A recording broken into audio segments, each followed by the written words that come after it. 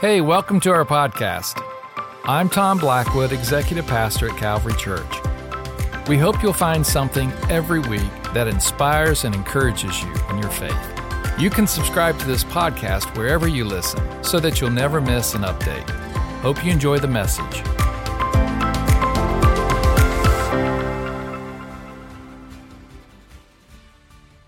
It's Easter Sunday. Welcome to Calvary. We are so glad you're here. You just look great. I know everybody says that to everybody on Easter Sunday, but you look fantastic. Welcome. We hope that you've had already a great experience. You've got a high five or a handshake in the parking lot, and you've dropped the kiddos off, and they're learning about Jesus over there, and it's just going to be a fun day all around. Before we dive into where God has for us to go in His Word today, I do recognize that I would be remiss if I didn't just draw attention to some special guests that we have in the room here today. And I'm always honored to have the former pastor of the church here, Pastor David and Sherry Crabtree. Welcome, sir and ma'am. We're glad that you're here. Some people ask sometimes about transition and all that stuff, and I think this has just been awesome. We talked about it this morning driving to church. We don't have any bigger cheerleaders in the world than Pastors David and Sherry, and I love you, sir. I love you, ma'am, and just honor what you have built here at Calvary. And there are lives being changed because of men and women like these that have gone before us. And we've been saying the last couple of weeks that the story continues, right? Well, the story continues, and God's got some great things for us today. Well, it's Easter at Calvary, and we're glad that you're here. Today's a day that we do celebrate the resurrection of Jesus. And didn't you enjoy all the songs just reminding us that there is nothing that can stand against us in the power of that resurrection? But we don't just gather to celebrate. We are also compelled to contemplate what implications this resurrection story can have on our lives today. Today, we start a 3-week series about the implications of this amazing and miraculous Savior and how he continues to have impact on this game of life. Do you remember the board game from back in the day? Some of you probably still have it in your closets or whatever. We're going to talk about this for the next couple weeks, about how this resurrection story is so much more than just an historical event. But this idea of the resurrection of Jesus really does have implications on this game of life. And so to kick our series off today, I want to introduce you to one of our newest families here, one of our new families here at Calvary, the Rodriguez family. And they are just an incredible story of God's grace and what God is doing in and through families just like this here at Calvary. I want you to listen to the impact that an experience with Jesus has on a family and the real life implications as it relates to this game of life. Meet the Rodriguez family. Go ahead.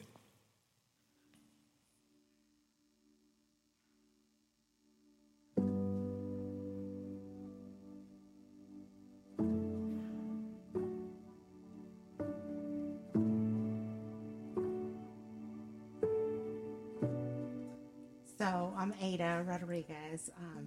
This is Art. We met in 2006. We have 3 girls. Our oldest, her name's Alani. Middle child, her name's Abigail, and our baby girl, her name's Andrea. So when we first started attending church back in 2007 was because of Alani. Her being so premature and so small, and us being new parents and young and inexperienced, and of course we were excited to be parents, but never knew we were going to have the challenges that we were going to have.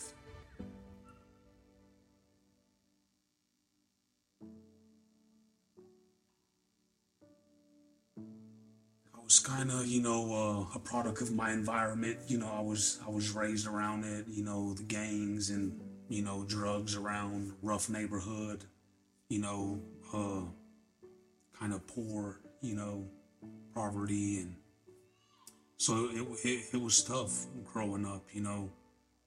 Uh,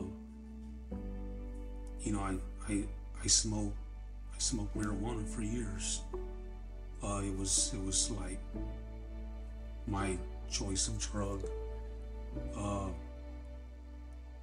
And even, you know, when I met Ada, you know, I was really in a bad place at that time, and I feel like God put her in my path for a reason.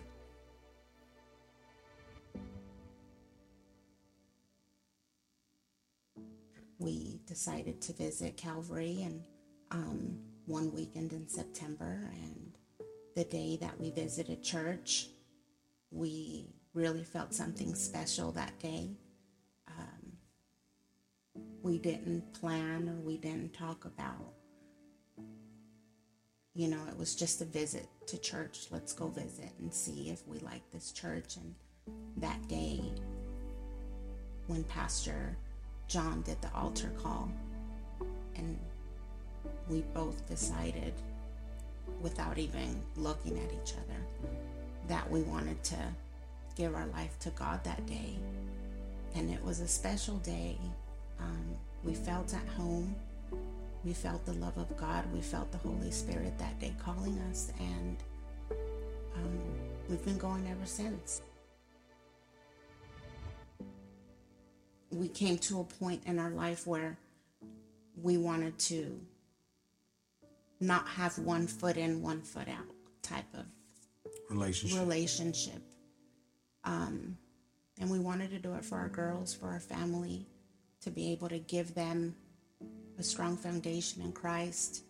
So I go to Calvary, you know, and you know, I was sitting there fighting my demons, and I go in and I'm still smoking pot. And first week I go to Calvary, you know, I left Calvary that weekend and came home, and you know, I fired one up and I smoked, and I went the following weekend, and I did the same thing again. That third week going to Calvary, I stopped smoking marijuana.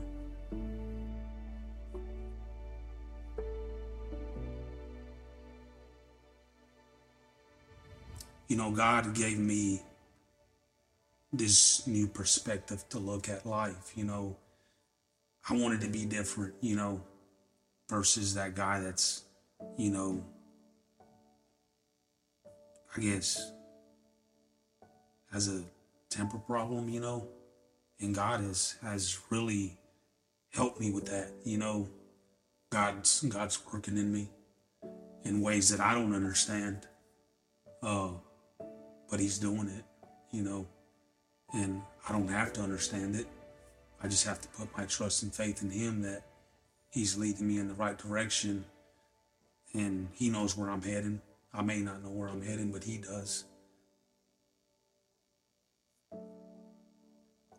With God, it just feels so much more secure, and it's something that was missing in our marriage, the Jesus factor, where I don't rely on my own understanding. He doesn't rely on his own understanding.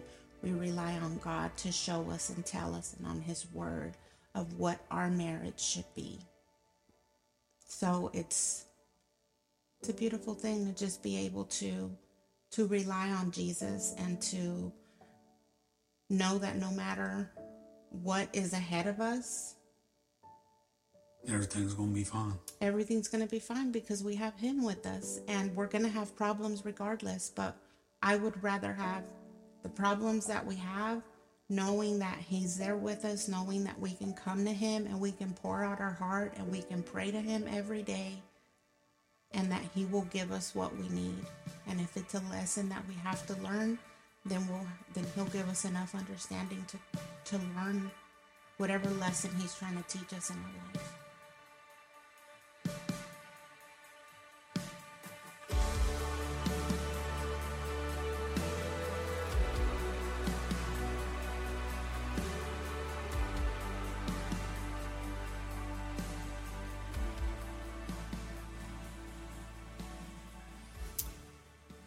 Can you give them a hand for sharing their story?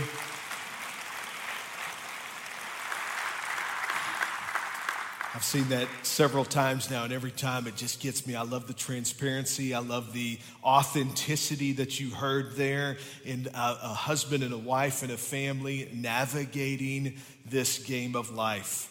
It is not easy. And if anyone wants to tell you that, oh, you know what, you start serving Jesus, it'll just be roses and gumdrops and rainbows everywhere, boy, I want to talk to them, because it sometimes is a struggle, this game of life. And some of you say, well, Pastor John, it's Easter Sunday. You're supposed to be all about exciting and pastel colors and Easter bunnies, right? But I'm telling you what, this resurrection story, it does have implications for us to help us succeed in this life thing that he's put us in the middle of. So for the next few weeks, we are starting this week a series just called The Game of Life. And we're using, obviously, the metaphor of this, what some of you remember as the game there. And it was just a fun game. Do you remember the game? How many, do you have the game still or whatever? No? If you're kind of out of the loop here, it's a board game. We used to play games not on screens. I don't know why you're clapping at that, but as you're playing, you're probably watching the Masters right now on that same app. I get it. I understand. Jealousy right here. No. But we used to have these board games that we would play, and this particular one, it had this little wheel, and boy, we're still like big Wheel of Fortune people, and so it was like a miniature Wheel of Fortune right in the middle, and you would spin this wheel, and based upon the number that would pop up on this wheel, that would determine whether or not you had happiness, whether or not you had a real job, whether or not some of you are like, man, I'll just take that with my young adult that's still living in my basement. Just give me the wheel, let them spin, whatever. But it would determine whether or not your marriage was healthy. And sometimes if you fell in the wrong spot, it would determine whether you went bankrupt in your financial dealings. It would determine all these things about your life. It was funny because on the outside of the box of this game, it had phrases like instant setup, easy play, and then my favorite, it said, your life, your way. And boy, what a joke that was, right? It was almost as if it was just this arbitrary thing. And for some of us, we've come into this season, possibly even of our lives. Maybe you're in a rough patch right now, and you might be able to say, Pastor John, I feel like I've been spinning that wheel a little bit, and man, I'm coming up zonks on everyone to mix a couple different game shows together there, right? It just feels like the method that you may have been using in life was this arbitrary, it's all luck, just go with the flow, just whatever happens, happens. There's nothing you can do about it anyway. It's all just karma. And that is one way to approach life. The other method that may be represented in the room here today is those that would say, oh no, there's no luck about it. You got to roll up your sleeves and put on your work boots and go hard work and perseverance and that strong work ethic. If you work hard enough, you can be successful in all that you do. And I'm here today to tell you that it could just be that both of those methods may be off. What if both of those ways were in fact destined to fail? It's just luck, spin a wheel, whatever. Or if you work hard enough, you'll succeed at this game of life. What if both of those ways happen to be opposed to you finding your true purpose and calling in life? What if God prepared for us another strategy to, quote, win at this game of life? What if? You see, when we come to this Easter Sunday morning, some of you may already be thinking, man, this is the weirdest message on Easter. You're using a board. I don't understand. Here's the connection to where we're at Easter. It is one thing to come into a time when we celebrate what is the most historic event on the face of the planet. This man named Jesus, he really did walk this earth. He was born of a virgin. He was born in such a miraculous situation that was incredible. He lived his whole life in a way that was without sin to give us the pattern. And then he was crucified on a cross. He was resurrected on the third day, which means that he came back to life again. But the only question that should pop into our minds as it relates to looking at that historical event should be, so what? What impact does that have for you? And the truth of it is that God allowed his only son to go through such a terrible end of his life and then have such an incredible re-emergence from death to life so that we could as well be reconciled to him in our life and succeed in this life that he has given to us. This resurrection is not just an event to look back on. It really does have impact on the game of life. And if you're here today just to hear another retelling of history, it's a little bit of bait and switch because we've got you in the room and now we're going to take you to this next step to answer the question, so what? So what? Well, the truth of it is, you heard even in this video that we shared from the Rodriguez family, Arturo and Ada, I love them. They're just passion and transparency. But honestly, we could have all told a similar story. We could have all filled in the blank our struggles. We could have all filled in the blank our victories. And we would have said, you know what, here's the journey that I'm on as well. This game of life is a struggle. It is a wrestling with different areas of our lives that God says, hey, I've got an idea. I've got a successful strategy for you to win and succeed in this.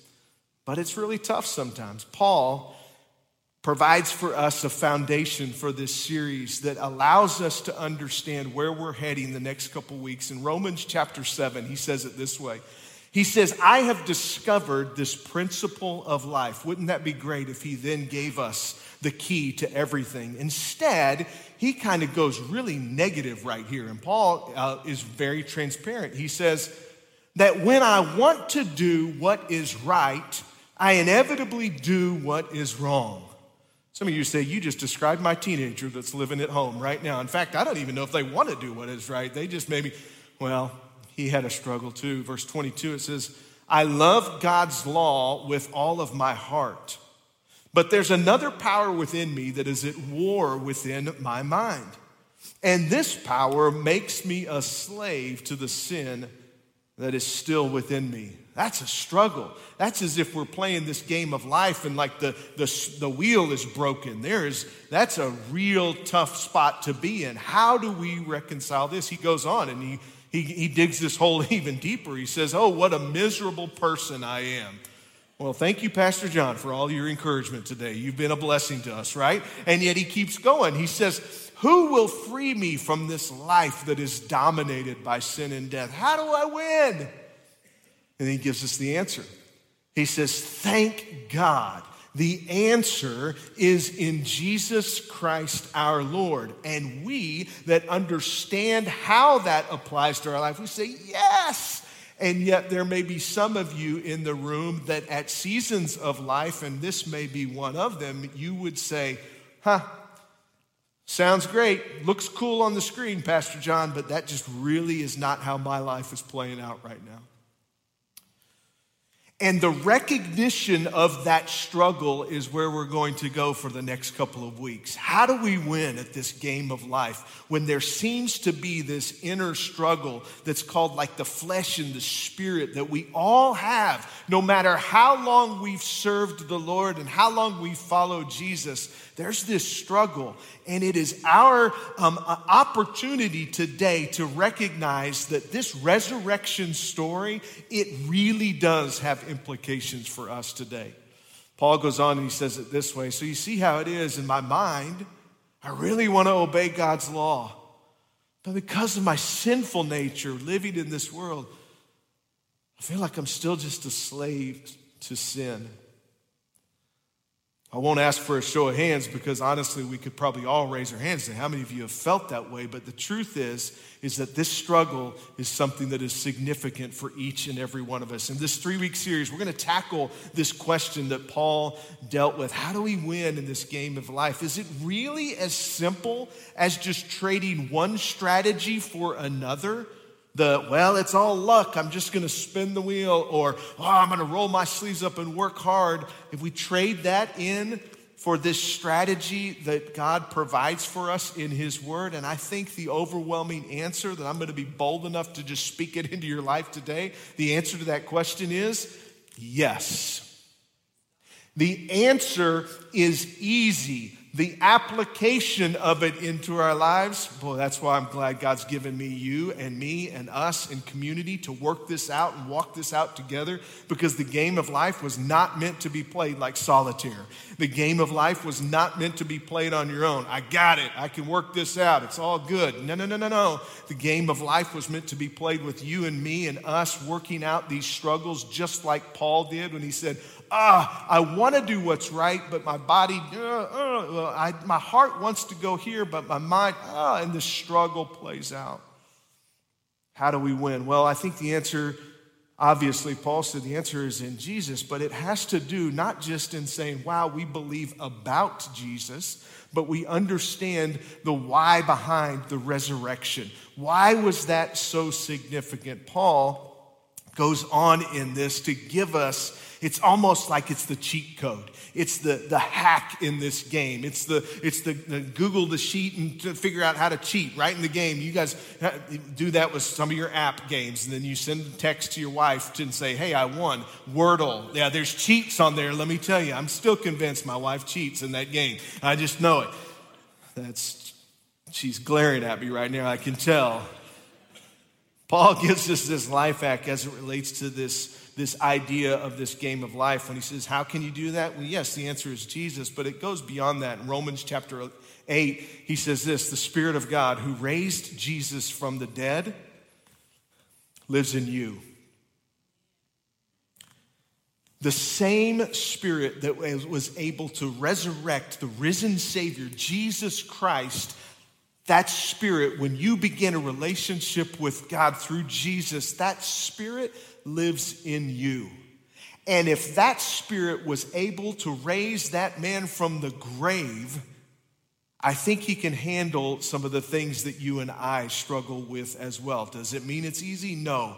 But the key is there. And just as God raised Christ Jesus from the dead, he will give life to your mortal bodies by this same Spirit living within you. Boy, this idea of life is huge because we've heard words from Jesus that says, I didn't come just that you may have life, but life more abundantly, that you could win when you recognize this communication and this connection with the Spirit of the Lord living in through you.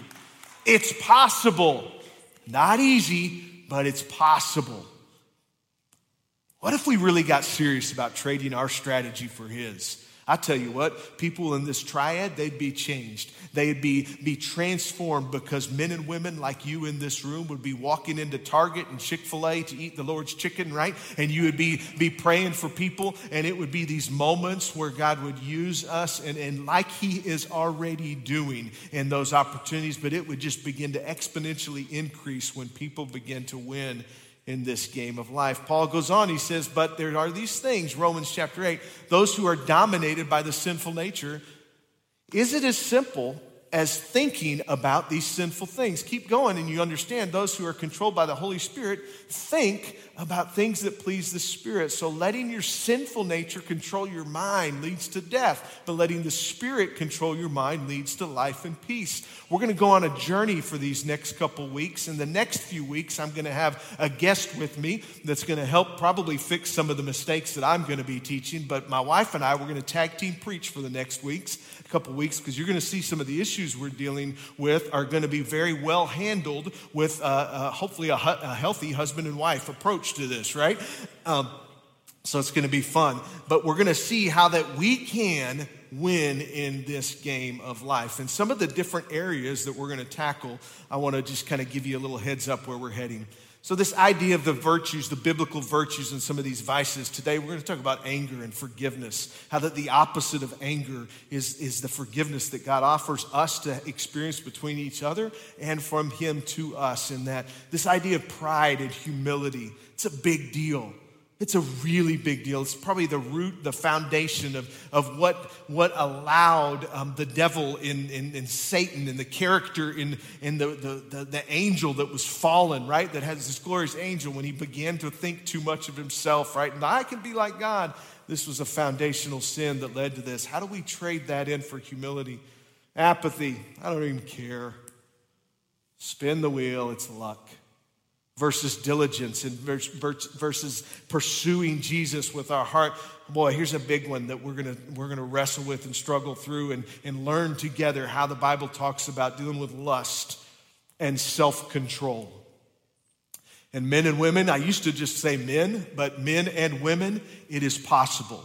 It is possible to be victorious over this area of your life. It is possible to trade in your strategy for God's and win. We're going to talk about that. This idea of entitlement, it's due me, right? We're going to talk about trading that in for gratitude. I love this next one. Perception management. That's like a real complicated phrase to say, how many likes and followers can we have on our social media feeds? And we do it all the time, right? We even did it at Egg Day yesterday. We had this cute little photo booth. It was so funny. I was watching all these families put their kids who are like screaming and crying and ready to go home and all this stuff, and they plop them up there on the bench, and then they like force them to smile for like a millisecond when they take that picture, and then they post it. What an awesome day at Egg Day. And you're like, that kid was throwing a Reese's Pieces at Mach 4 at mom 2 seconds before. But we do this thing all the time, perception management versus this idea of authenticity.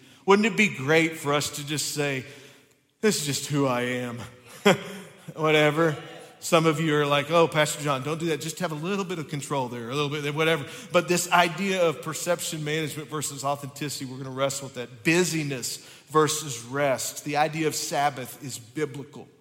And the idea that we would say, never take a day off, and we all work all the time, then we think that's a trophy. Dads and moms, if you're portraying that into your family, what you're really saying is my hard work is more important than the rest that God allows for me to have in Scripture to your kiddos, and they are not learning a biblical virtue. They're actually learning a strategy that's going to fail you and them in life. We're going to talk about that. This is one that God has been wrestling and dealing with me, and I'm excited to share a little bit of my testimony and story. That the other day, I won't go here too long because I'll start breaking again. I sat in my office the other day, and I said to my wife, I said, something broke in me. And she's like, wow, what? What are we having this talk here? It was like, what's going on? No, it's a good breaking. And there was just this cynicism in my heart towards just, I won't get into it, but it was just, God broke that in my heart. And I'm just like, it just does a shift from cynicism to optimism. And so that's kind of the roadmap of where we're going for the next couple weeks in this idea of winning in the game of life. There's a thought, though, that kind of has the overview for the whole thing, and that's this. We all have a propensity towards vices. We all do. Maybe not all of them the same way, right? Some of you may say, perception management, I don't even know what that is, right? So I don't struggle with that. But some of those other things you hit, yeah, that's where I'm at. We all we're all flesh. We all struggle just like Paul did. Yet, through the same Spirit that raised Jesus, we have the strength to successfully pursue, maybe not just, until we meet Jesus face to face and we have a new body, right? We're going to be in this struggle all the time. And maybe we're not going to be perfect, but we're going to be being perfected. And we can pursue these biblical virtues. I believe it's possible. So today, here we go. Let's dive in. Number one, we're going to talk about this. 2 of them today. If we got time, I'm looking at the clock. Early service, the monitors all went out. And so I was loving it. There was no timer on me. It was great. The rope is there today. I see it. So I know where we're at. Anger and forgiveness. Anger.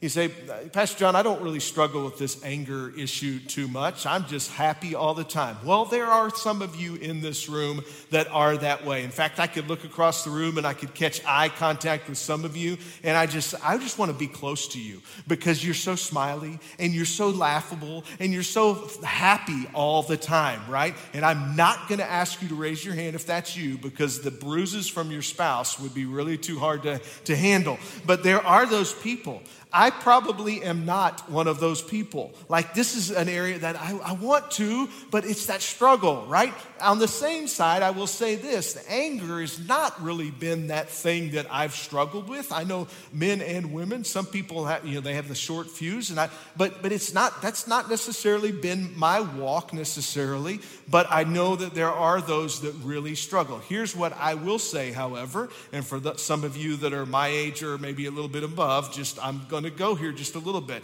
I have noticed that as these little things on my head, these little hairs get a little grayer, that I do struggle with this a little bit more. I am starting to turn into the grumpy old get off my lawn guy.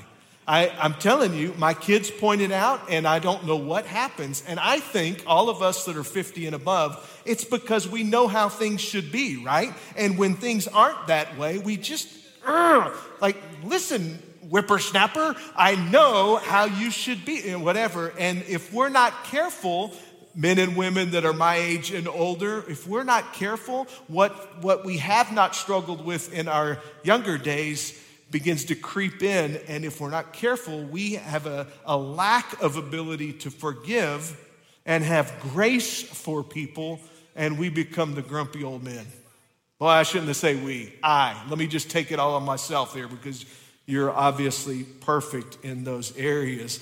Anger, it causes us to do things that we wouldn't normally do. I just want to give you a little bit of an understanding statement here too, just for you to recognize. It could very well be that you struggle with this issue because of, and I'll use this metaphor of a relay race.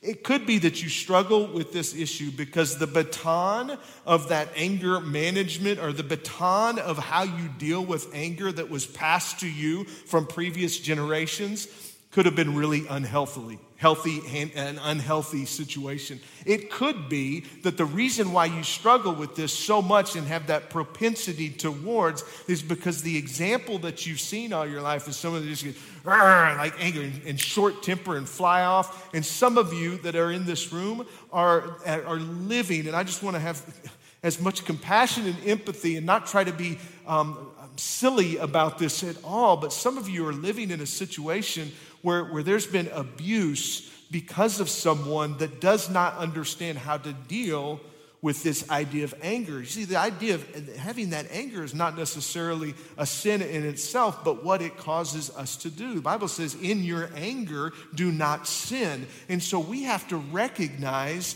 that there is an emotion, a passionate emotion, that we can figure out a way to deal with it.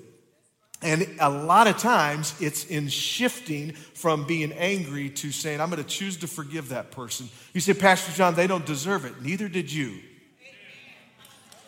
And there is a connection. There is a very obvious connection to our ability to forgive others and God's ability to forgive us. I'll show you in Scripture here in just a minute. This idea of anger, it causes us to do crazy things. When our kids were growing up, I told you I didn't have an issue with anger except for this one situation that I want to tell you a little story. When it was about 20 or so years ago, our two older kiddos were in soccer, right? They played soccer and they had a blast. It was awesome. At one particular time, I was coaching Chandler's team, and Kim actually coached Chelsea's. Kim's actually a better soccer player than any of us. She played at intramural at A&M, and she's like Mia Hamm, all whatever. And she goes, yeah, don't say that. Anyway, yeah, she's giving me that look again, but she's good, right? And so we did soccer, and there was this game that Chandler, my son, was playing. Chelsea, my oldest daughter, was not playing that game, but she was just running around the outside of the park. It's like soccer, you just like, oh, it's family at the park day. And my son was really young. I don't know, probably 6 or 7 years old at this time. And so we called it amoeba ball, right? There was no position. They just all kind of go around. And if they kick the ball, it's like, yeah, it's awesome. Except if you're the opposing coach that we were going up against that day. And we had some names for him, but I'm going to call him Superman Soccer Coach today. Is that better, Kim? She coached me on what name to call him in the message.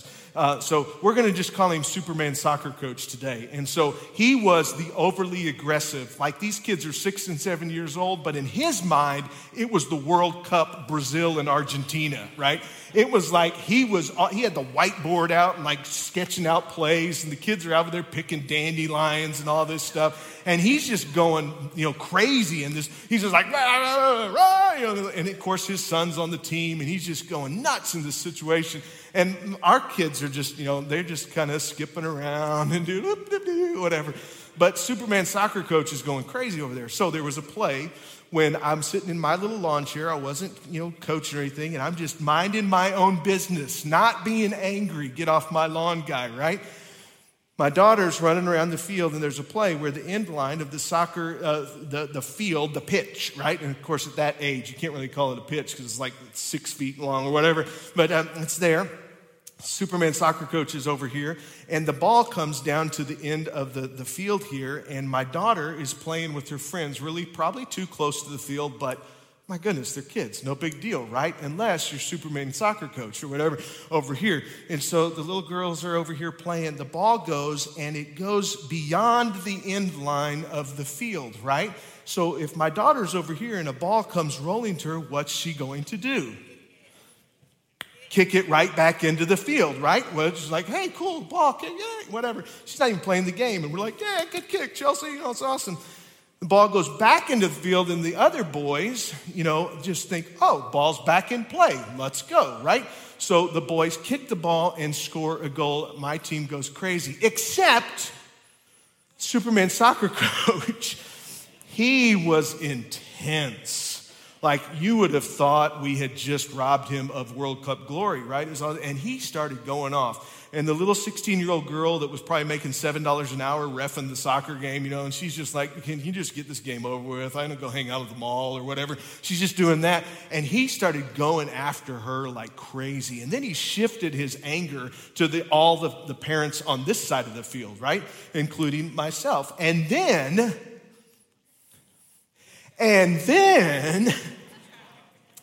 he started pointing his finger at my little girl. Ooh, oh, come on, you guys, you can help me. You don't even know where this story's going, and you know where this story's going, don't you? I do not have a problem with anger. My name is John, and I don't have a problem with anger. That kind of. I'm sitting there, and I hear this other man start yelling at my little girl, and he didn't know who she was, and pointing fingers and waggling his Superman Soccer Coach finger at her and saying blah, blah, blah, blah, blah. And before you know it, church, your pastor, this graceful, humble, non-competitive, and I'm going to have to repent for lying. Before I knew it, I was out of my chair across the middle of that soccer field, shoving children out of the way. Not really. That just sounded good. But I remember getting into the spot where I'm face to face with this guy, and I start doing the poke the chest thing or whatever. And I'm telling you, he's a big dude, right? And I was not smart, and he could have kicked my tail. And I did not have Don Eason backing me up. I wish I would have, but I would have been braver in that. But I didn't have anybody there. And I just remember in the moment, it was something like I was so angry. Don't you dare talk to my little girl like that. She's just having fun. Blah, blah, blah, blah. And I was just going at him. And then I turned around. As soon as I turned around, I promise this was I'm not trying to Jesus juke you on this story at all, but as soon as I turned around, the Holy Spirit spoke to me, and it just was about this issue right here. He says, really? In front of all of these families that you're trying to be a witness to, you're going to blow up over a soccer game? And all the way back, my tail tucked between my legs, I'm just walking back to my chair, and I sit down quietly. Kim's sitting over there, I can't imagine the thought bubble above her head, trying to figure out how in the world she's going to actually go home with me. And it was like, oh, whatever. And I just remember sitting the rest of the day in that game going, how am I going to fix this? You know how I fixed it? Right here. I remember after the game, I walked right over to the guy, and I could call his name. It wasn't Superman soccer coach, and I actually know him, and we're friends today, and long story. But I just apologized to him. I said, I just lost my cool. I'm so sorry. That was the most ridiculous thing I've ever done. I feel embarrassed. I'm ashamed of what I've done, and I blew up at you, and I didn't have the right to do that. Please forgive me. And he's like, well, sure. He was just kind of whatever. It wasn't about his response. It was about my heart. I went around, and I got all the crowd, the parents at the stands, and I just said, guys, I'm so sorry. I embarrassed you. I humiliated our team. I'm so sorry. Please forgive me. That'll never happen again. And there was an element of kind of a deep thing happening there, but God had to do it in me first to kind of push this forgiveness thing to the forefront and let it take the place of anger. My question to you today is, who today is really needing your forgiveness, even though they don't deserve it? Because the truth of it is, it's really of eternal significance. It's more than just a cute little soccer game. Matthew's gospel says it this way: if you're angry with someone, you're in danger of judgment. Wow, there's a heaviness there. Matthew also says further on in chapter 6, he says, if you forgive those who sin against you, your heavenly Father will forgive you. But if you refuse to forgive others, your Father will not forgive your sins. You talk about this game of life and trading these vices for virtues, and I'm not telling you it's easy, but I am telling you it's freeing when you get to the point of saying, I release the right to be angry with that person because I know that they deserve it, right? They've caused me such hurt.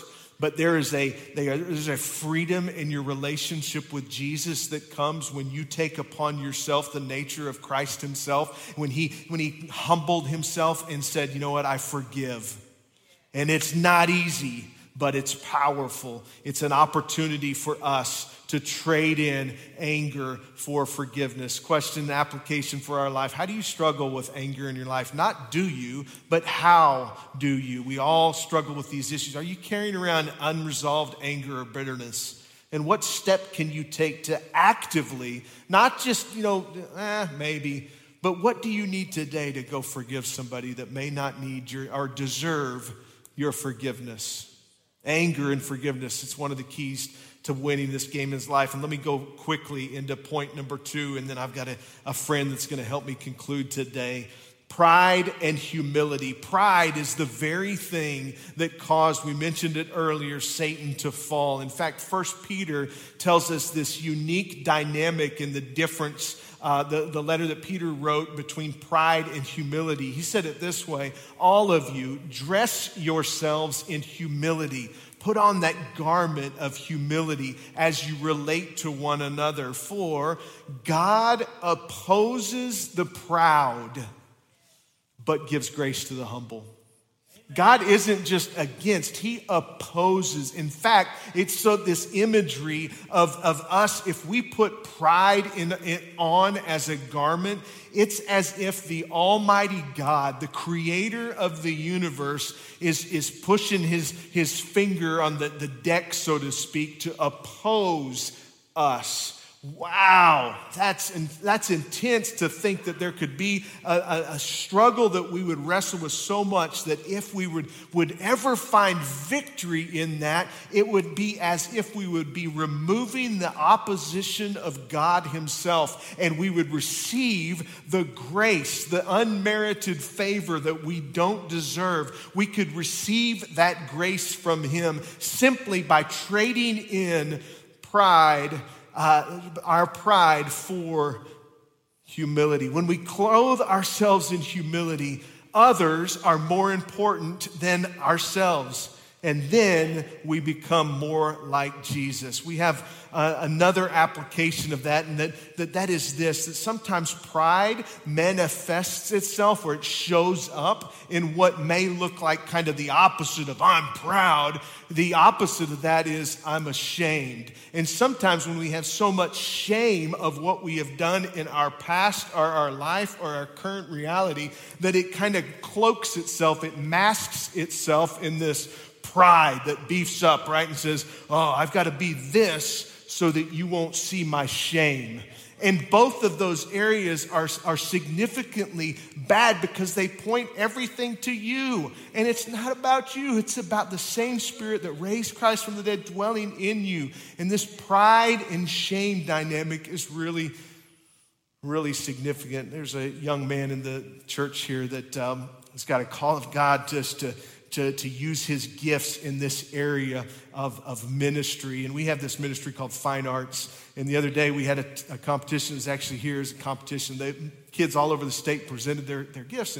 And Max Mason won, like the district, the state for short sermon. And when he preached this message in this room, and as soon as he preached it, I was like, that's Easter Sunday morning. That message of laying down your shame is a word from God through a young man that God wants us to hear today. So would you do me a favor and welcome Max Mason as he comes and helps me conclude here today.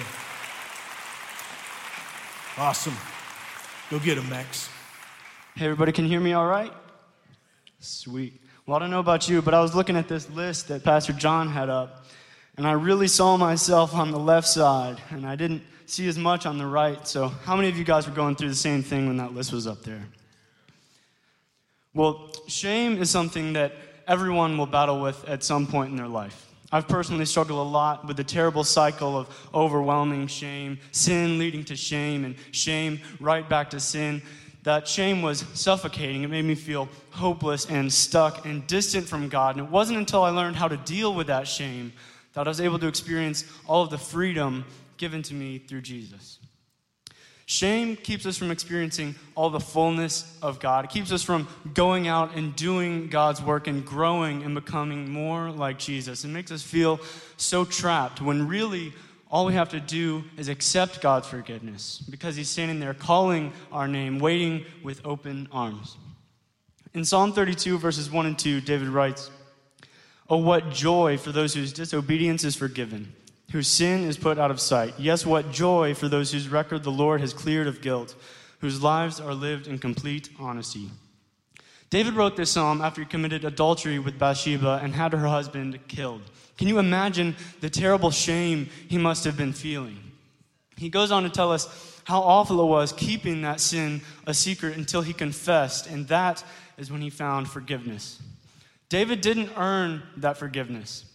It was a gift from God because we can never earn his forgiveness, but we can accept it joyfully. And the song gives us 3 truths to remember so we can have joy instead of shame.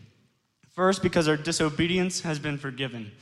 The burden of our guilt has been lifted off of our shoulders. Second, because our sin has been put out of sight, separated as far as the east is from the west. And third, because our record has been cleared of guilt. Aren't you glad that we have a God that holds nothing against us? And because of that, the psalm says we can rejoice. We no longer have to hide in shame, but we're free to live in complete honesty. So let's take a closer look at how David dealt with shame. First, he messed up, as we all mess up. And then he was convicted by the Holy Spirit. In Psalm 32, verse 3, he writes, "When I refused to confess my sin, my body wasted away, and I groaned all day long." We feel the weight of our sin weighing down on us, but we also feel the Holy Spirit leading us to confess that sin. And then we see David repented and he confessed 2 times. In 2 Samuel 12, he confessed to Nathan. And in Psalm 32, he confessed to God. He repented, he confessed to God, and he confessed to a friend. And then he accepted that forgiveness, rejoiced in it, and continued to live in complete honesty. It's vital that we figure out how to accept God's forgiveness. What would have happened if David had stopped ruling because of his shame, or if Paul hadn't spread the gospel because of his past mistakes? See, not forgiving yourself is the same as not forgiving others. Forgiveness isn't just something God does, it's part of who he is. So to deny God's forgiveness is to deny God. It's to hold yourself hostage while he's trying to set you free.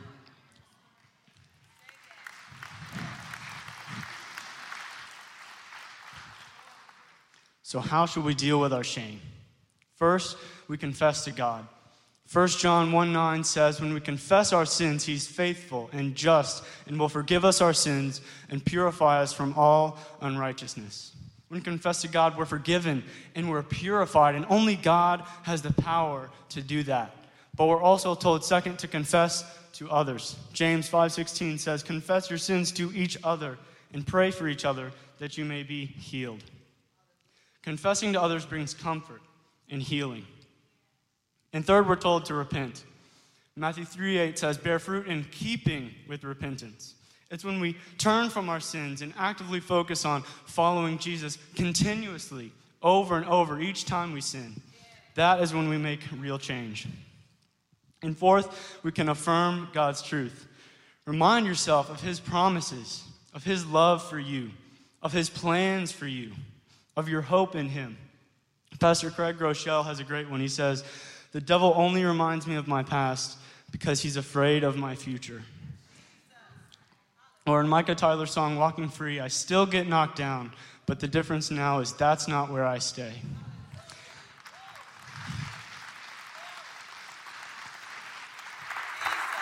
It's such a relief when we learn to deal with our shame. We're able to bounce back from our sins. We can go out and do God's work. We can grow and become more like Jesus. We can keep on walking. We can be free. So let's put down our shame and let's rejoice. Thanks so much.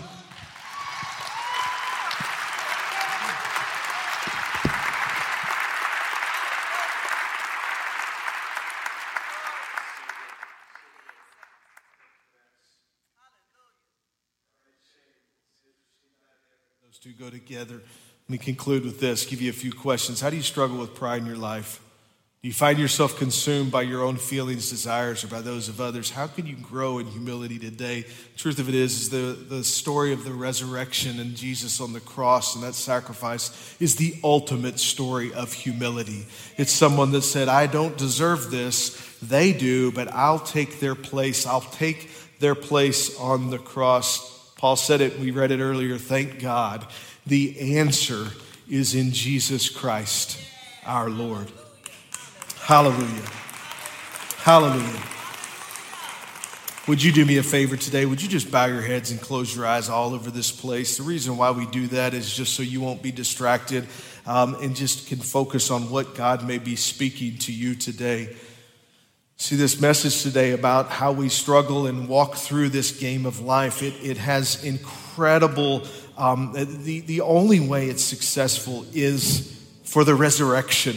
If the same Spirit that raised Christ from the dead would be in us, he would give life to our bodies and give us the ability to succeed and have that abundant life that he promises for us. Some of you may be in this room today and you have yet to begin that relationship with Jesus. And to those of you, if you find yourself in that position, boy, I would just say you're in the right spot.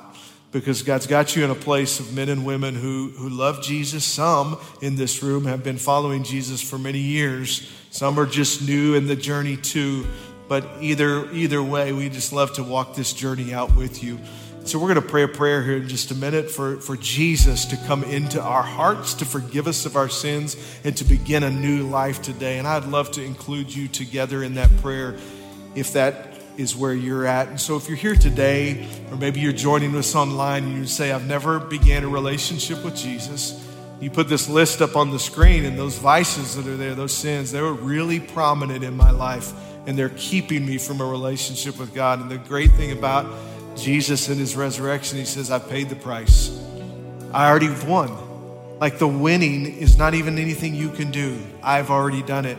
And all we have to do is accept that. And if you're here today and you say, Pastor John, would you just include me in that closing prayer of asking Jesus to come into my life and beginning afresh and anew today. Every head bowed and eyes closed around, just so nobody gets distracted by anybody else. If that's you, and say, would you include me in that prayer? Would you do me the honor of allowing me to recognize you just by raising your hand right where you're at, all over this room? Thank you. I see that hand. You can put it down. Yes. Anybody else all over the room? We just would love to include you together in that prayer. Amen. Anybody else? I want to give a few seconds. Yeah. Thank you. Thank you. Awesome. Awesome. If you're joining with us online, there's an opportunity for you as well. Thank you, ma'am. I see that hand. There's an opportunity for you online to connect as well. I'm going to give just a few more seconds. So Pastor John, include me in that prayer to ask Jesus into my heart. I want to begin my life afresh and anew today. Amen. Amen. Amen. Church, would you stand with me all over the room? All over the room, would you stand? We're going to pray this prayer. Don't begin moving around just yet. There are several people in the room today. And as we stand, I said nobody moving around, but those that are on the prayer team, would you begin to make your way to the front and the back and find your places? And as they do, we're going to pray a prayer. And if you raised your hand, we're all going to pray the prayer together. But if you've raised your hand, you say, you know what, I want to start my life anew. And the posture of your heart is say, hey, I just want to start my life afresh. That when we agree with the sacrifice that Jesus made and we accept that forgiveness, the Bible says that old things are gone and the new has come. And it's just like that. It's instant. God, that moment of salvation is there. And then he says, hey, why don't you go on this journey of life and I'll give you the strength to help you do that. So we're going to pray together with those that raise their hand and those that maybe say, you know what, I didn't raise my hand, but that's the desire of my heart. It's great. It's awesome. We'd love to pray that prayer with you as well. So with heads bowed, eyes closed, let's pray. Church, pray together with me and those that raise their hands. Would you just repeat these words after me and let's pray. Dear Jesus, forgive me of my sins. I accept your gift of forgiveness. Thank you for dying on the cross for me. Today, I make you the Savior of my life. Forgive me, make me new. I'll live for you from this day on. In Jesus' name, amen. Amen. The Bible says that when we pray a prayer like that when we admit our sins and confess, 2 Corinthians 5:17 says that the old is gone away and the new is come. And there's a newness in your life. And then there's another scripture that says when one person comes home from repentance and gets their life, the angels celebrate. Now, you're not angels, but let's celebrate today, right? Hallelujah. Hallelujah. Hallelujah. There's beauty in that. And I want to just ask you, the reason why we have friends up here at the front that every week we just want to pray, and there's some at the front and there's some at the back underneath those banners that just say pray, is there's one, boy, God's word is true that instantly, yes, the forgiveness is there, and then life begins. And this whole life begins part is where the body of Christ, where we come into play. And we say, hey, let's do this together. We don't want you to walk alone. So if you've prayed that prayer today for the first time, would you do us the honor of just connecting and maybe shaking a hand and saying, hey, I prayed that prayer today. I asked Jesus into my heart. And we would love to walk that out with you. One of the ways that we do that is through those connect cards. And I know sometimes I don't want to fill my name out for anything. Here's what that does, is it just gives us the opportunity to reach out and say, hey, let's take the next step. We're not going to blast you with email, spam, and all that stuff, but we are going to take seriously what you have said that you wanted to do in your life today, and we don't count that lightly. So it's going to be a great thing. So as we conclude, if you have a need other than that you just want a friend to pray together with you, the Bible says that the effectual, fervent prayer of a righteous man or woman, that it avails, it is successful, it avails much. It's the real deal. And if there's a sickness or a need in your body today, we would love to pray together with you as well. God's good, amen? So next week, we're going to talk about the next three on this list. Pastor Kim and myself, we're going to tag team it, and we're going to talk about some issues that are pretty heavy. And we're going to see how God can allow us to win in this game of life. I hope you'll be back and go with us on this journey as well. May the Lord bless you and keep you. And may his face shine upon you in your coming and in your going. And may you and your families be a reflection of God's grace in your community, in this family, and all over the Triad. God bless you. You're dismissed. Have a great Easter day. We love you. God bless you.